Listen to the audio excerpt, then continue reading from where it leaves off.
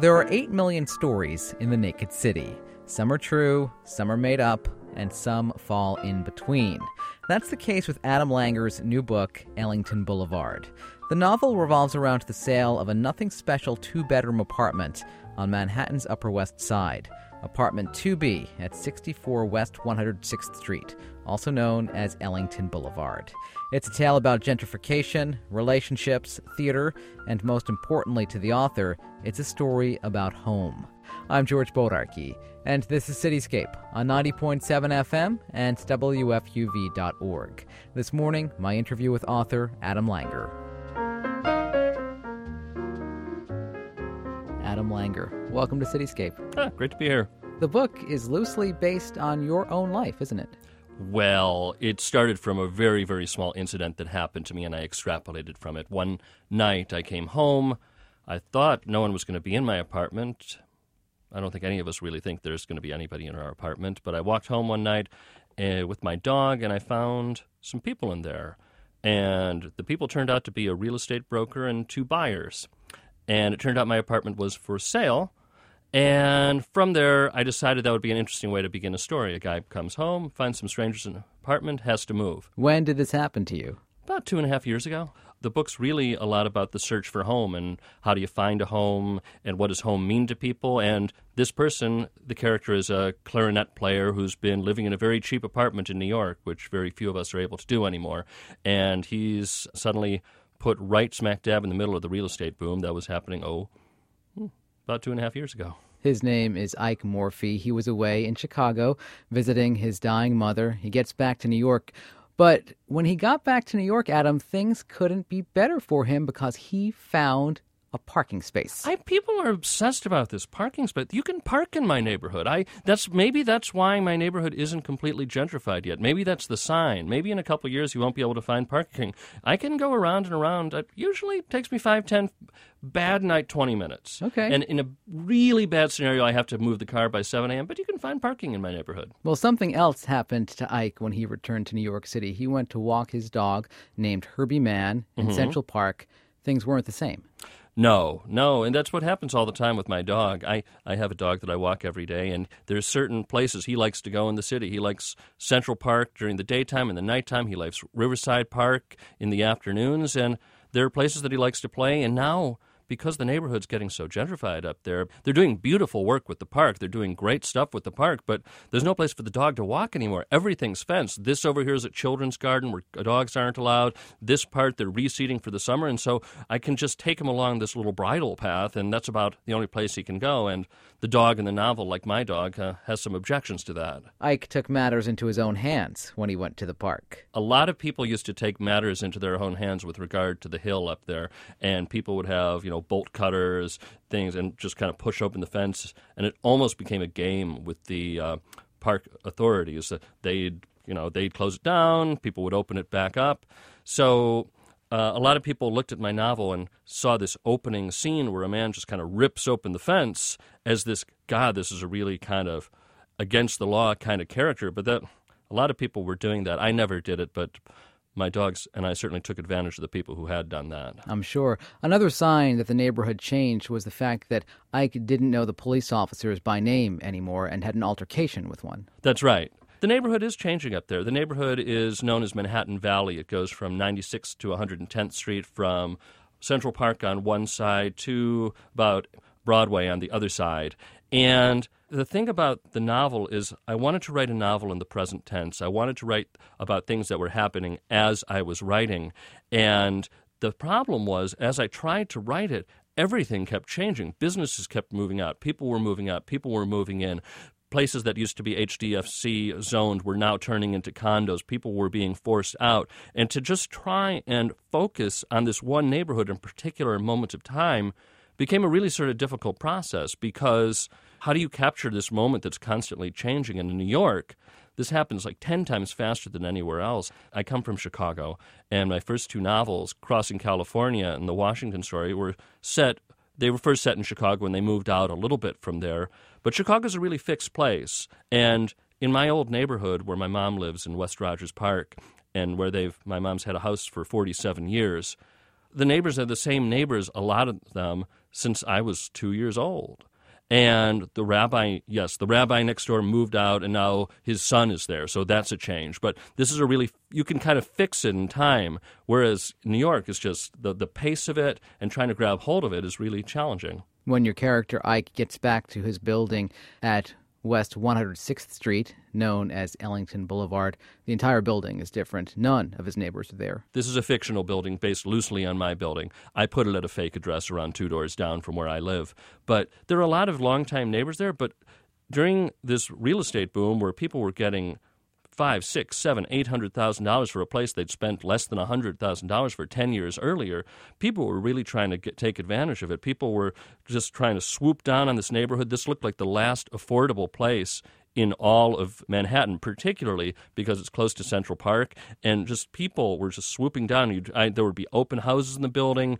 I would constantly get notes from, the Corcoran Group, the Halstead Realty. Are you thinking of moving? Are you thinking of going out? I could get this much for you. And I had really just moved in a few years ago. I wasn't ready to move out, but circumstances changed all that. Your character, Ike, had a deal with the owner of the building, a handshake deal with the owner. Handshake deals don't always work out so well in the end, particularly when hundreds of thousands of dollars are at stake.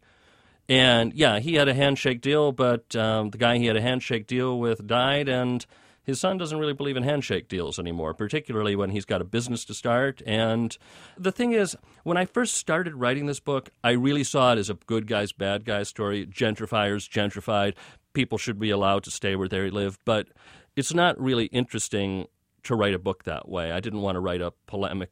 I mean, because things change, people change, and, people move with the times. And I thought, it would be much more interesting to try and see the novel from everybody's point of view, not just the tenant and the dog who are being kicked out, though my sympathies are really with if anyone, they're with the dog.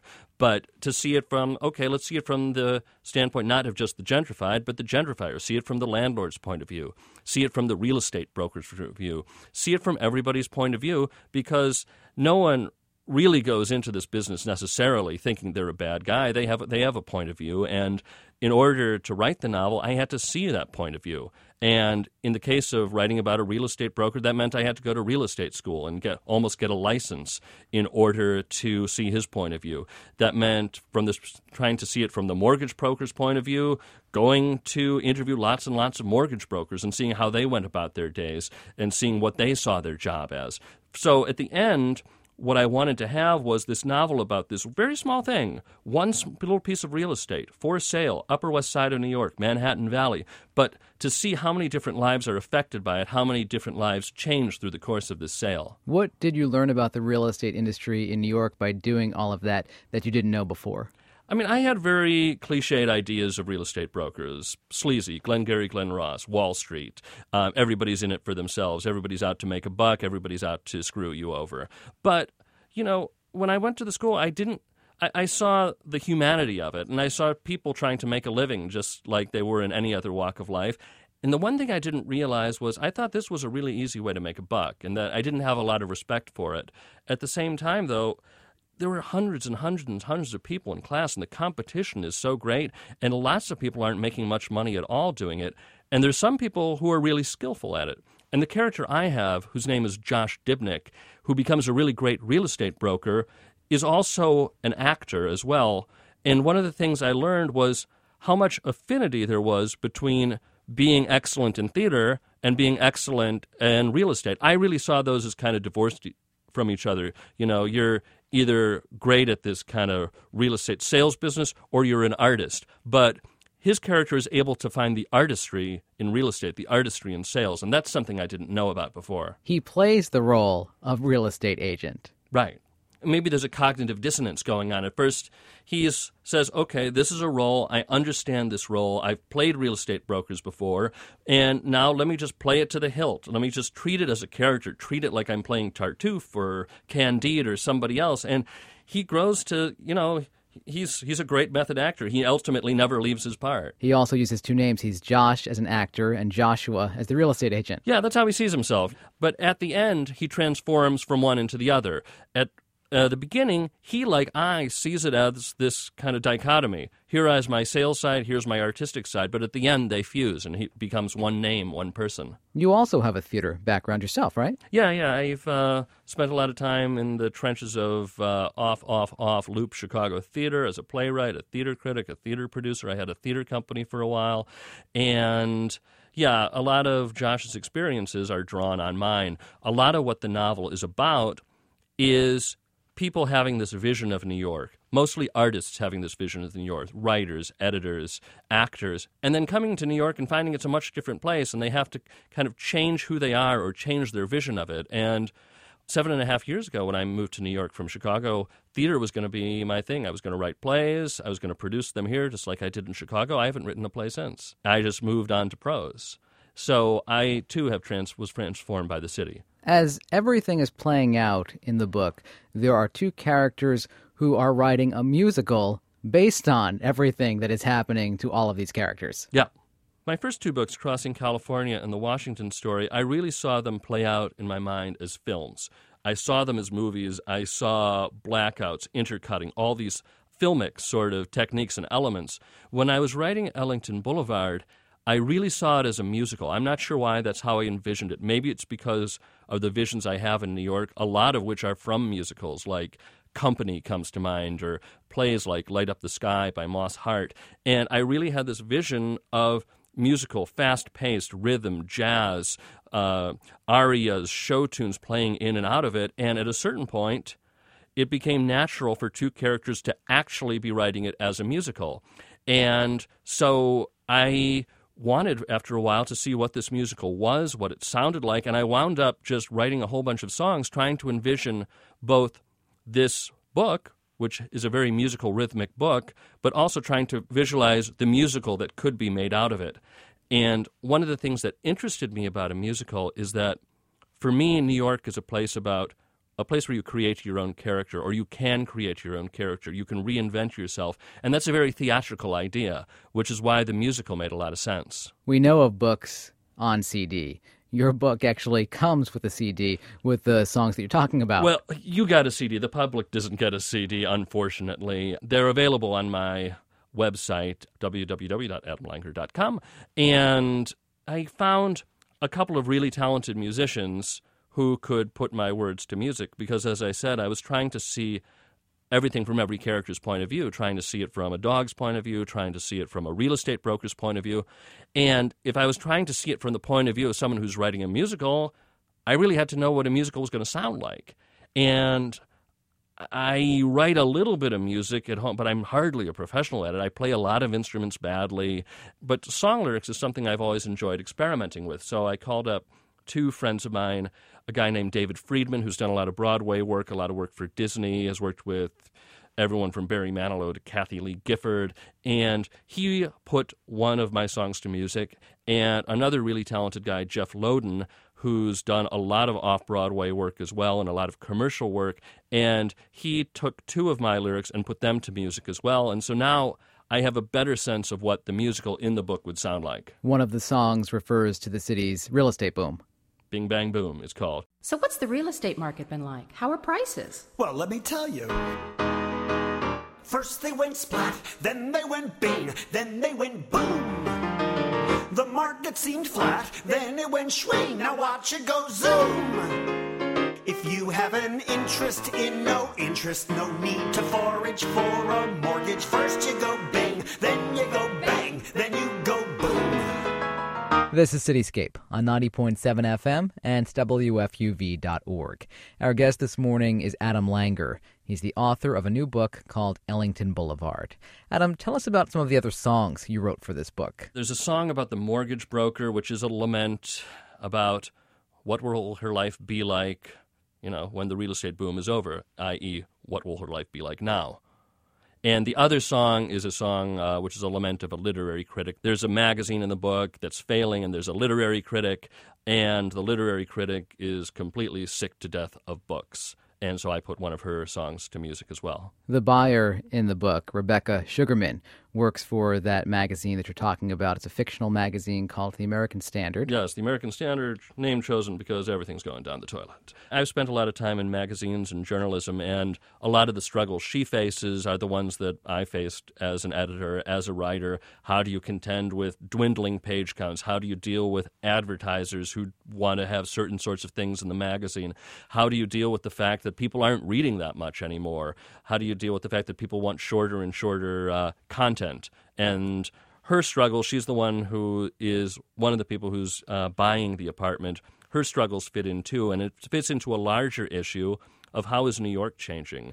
How is the literary scene changing? How is the theatrical world changing? How is this being affected by real estate where everything is becoming completely unaffordable? And just like the writers don't have no longer any space in the magazine, where's the space for the artists in New York? There's an editor at this magazine, The American Standard, who has a very interesting way of determining whether a book was worth her attention. She would turn to page 67, and if the third paragraph didn't move her, it was out the window. That's a very exaggerated version of the struggle. Obviously, she's a ridiculous character in a lot of ways. I really, really like her. I think she's really funny. But at the same time, there is a struggle that literary critics in this country have, which is they usually have maybe a page or a page and a half to take care of all of the world of literature for a month or a month and a half, and there are piles and piles of books coming to her desk. There are 200, 300, and 400 books that are coming every week and a half, and she has room to review 3 of them. So how do you read 400 books in a week? And her method is called page 67, paragraph 3. She looks at page 67, paragraph 3, and that's her way of dealing with it. Was it coincidental? I'm opening your book right now to page 67. There is no paragraph 3. There is only one. I didn't want to be judged on it. I didn't want her to judge my book, yeah. You mentioned earlier that the seller, Mark Masler is his name, the man who owns this building, trying to sell the apartments. He wants to sell because he has a business venture that he wants to take care of. And that is a combination car wash restaurant. Yeah, it's an idea whose time has come. It's called Rolls, restaurant and wash. So you go, you got a high-dollar car, you got a Hummer, you want to bring it in, and what are you going to do for 2 hours while it's being detailed? You got to take advantage of that time. And he's a chef, and he's into cars, so it's an idea that makes perfect sense for him. His idea, though, had a fatal flaw that he finds out about later. Yeah, there's a problem. Well, I don't know if I want to spoil the ending, but yeah, it's kind of tough to get a liquor license if you're running a car wash in the city. Yeah, it certainly is. His third wife, though, Allison, had her own idea called convertibles. Yeah, he meets this woman who's a young woman who's a lot more on the ball than he is in every possible way imaginable, and she's, Mark would like to think of himself maybe a liberal, maybe a little to the right. She is out-and-out libertarian, likes Condoleezza Rice, likes Maggie Thatcher, both women who she says knew what they want and went for it. And her idea, let's get some more money in. Heck with the restaurant car wash. Let's make it a topless bar called Convertibles, and it's a place where everybody pulls down their tops. Allison also has a brother named Caleb who lives in Riverdale. He's a troubled teenager, and people think that he's going to go over the edge like the kids in Columbine did.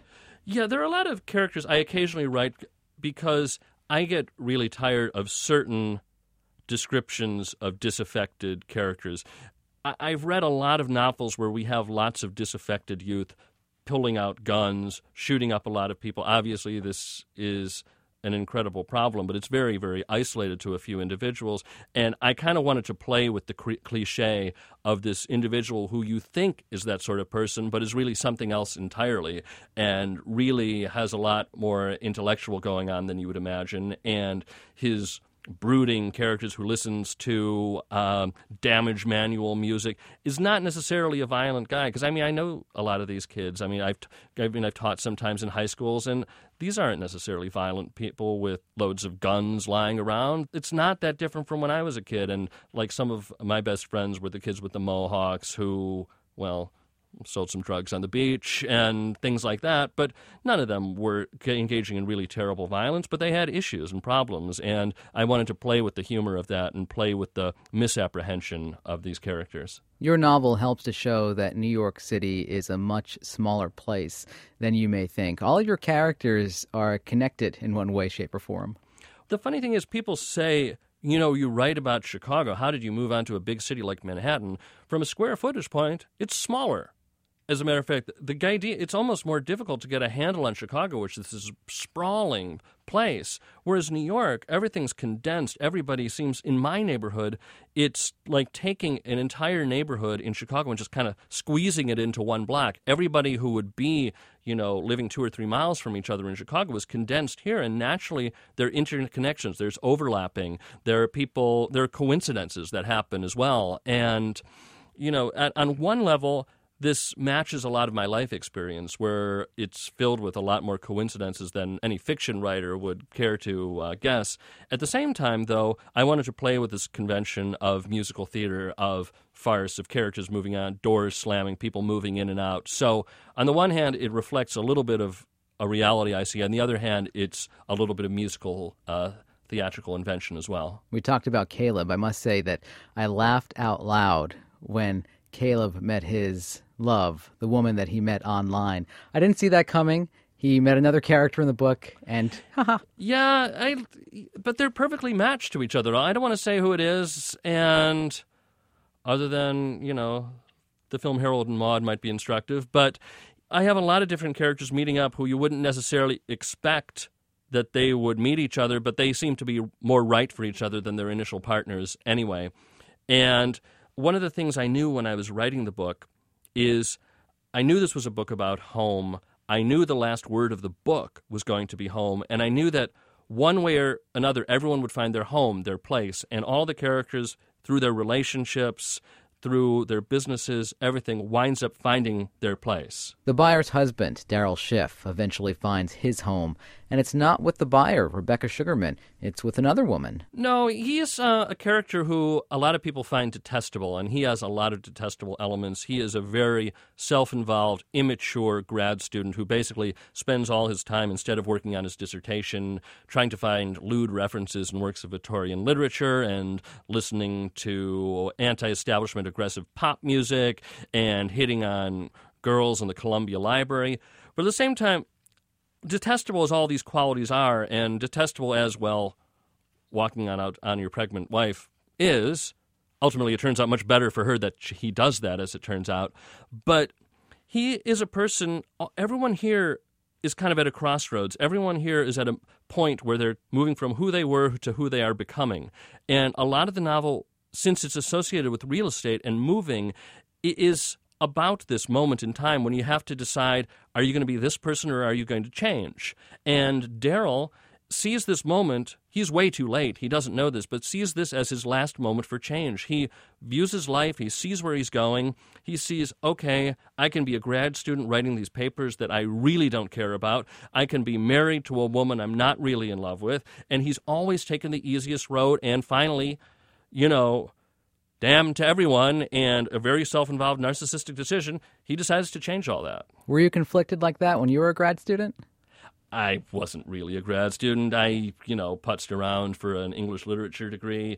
I never really took academia seriously, never thought I was really going to do it. I just, wanted a master's because other people had them. Did you draw on your experiences, though, for Daryl?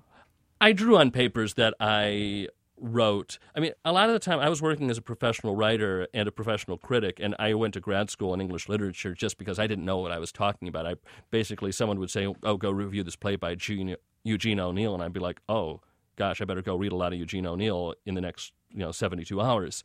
And it was important to me to get some kind of grounding, but I found myself, unfortunately, underlying what I thought were lewd references in the works of Thackeray and Henry James, as opposed to, dealing with thematic elements that I should have been dealing with. So I was going to say I didn't last too long in grad school, but I lasted a real long time, but never full-time, and never viewed it as something I would do with my life. There's a line in your book that reads, writing was not an intellectual act, but a sexual one. Do I see writing that way? Mm-hmm. No. I do see writing as a very passionate act, though. As a sexual one, he's pushing it. He's kind of going over the top with that one. And as it turns out, the thing he's writing that he's so passionate and sexualized, this kind of like orgasmic release from his writing, turns out he's writing something terrible. So not so much. But I view writing as a kind of a very joyous thing. I view it as a very energetic and passionate thing. And a lot of people need a dark room and struggle over sentences. When I'm doing it right, which isn't always, but when I really feel it, it's something that really just comes out very naturally, and I usually am blasting music while I'm doing it. There's something musical about it, particularly in the writing of this, where I'm kind of obsessed with rhythm and pace of music. And there is a passion to it. Is it sexual? No, not. Gosh, I don't really think so, but Daryl certainly thinks so, and well, as I said, he turns out to be wrong. I read somewhere that you had thought about naming the book Stranger's Gate after one of the entrances to Central Park. Yeah, I liked that title because of the idea of strangers coming into the apartment. And that's another thing, though, because a lot of people who are real New Yorkers, meaning they've been there longer than I have, say, well, if you're a real New Yorker, you wouldn't use the term Stranger's Gate. No one refers to the gates because those only were put up in 1989. It was Olmsted's idea, but it was never done until the late 80s.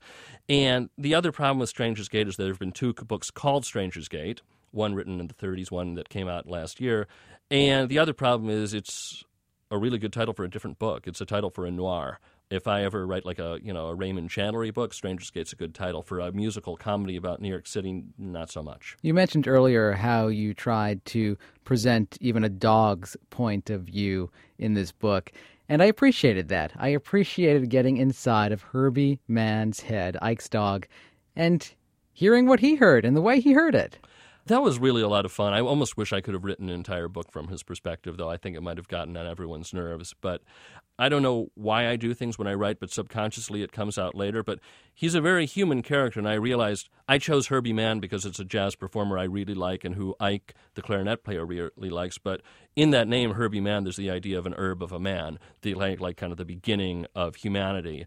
And I wanted to explore, since I have this idea of home from so many different perspectives, I wanted to see this idea from a dog's perspective. And there are a lot of great dogs in literature. Virginia Woolf's Flush comes to mind, and the dogs in all the Jose Saramago's work where he talks. There's this one quote I love in one of his books where he says, what a dog wants most of all is for no one to leave, which, I don't know, it just really, really spoke to me and really spoke to what I see my dog thinking about. And I didn't base any of these characters on actual human beings, but I did base the dog on my dog, trying to figure out how had he spent his first year and a half, what was coming to a home, because I got him from the shelter on East 110th Street. What was it like to be taken away from his home and put there, not knowing what was happening? What was it like to come to a new home? Why did he react in certain ways to different people? Why did he want to go one direction and not another?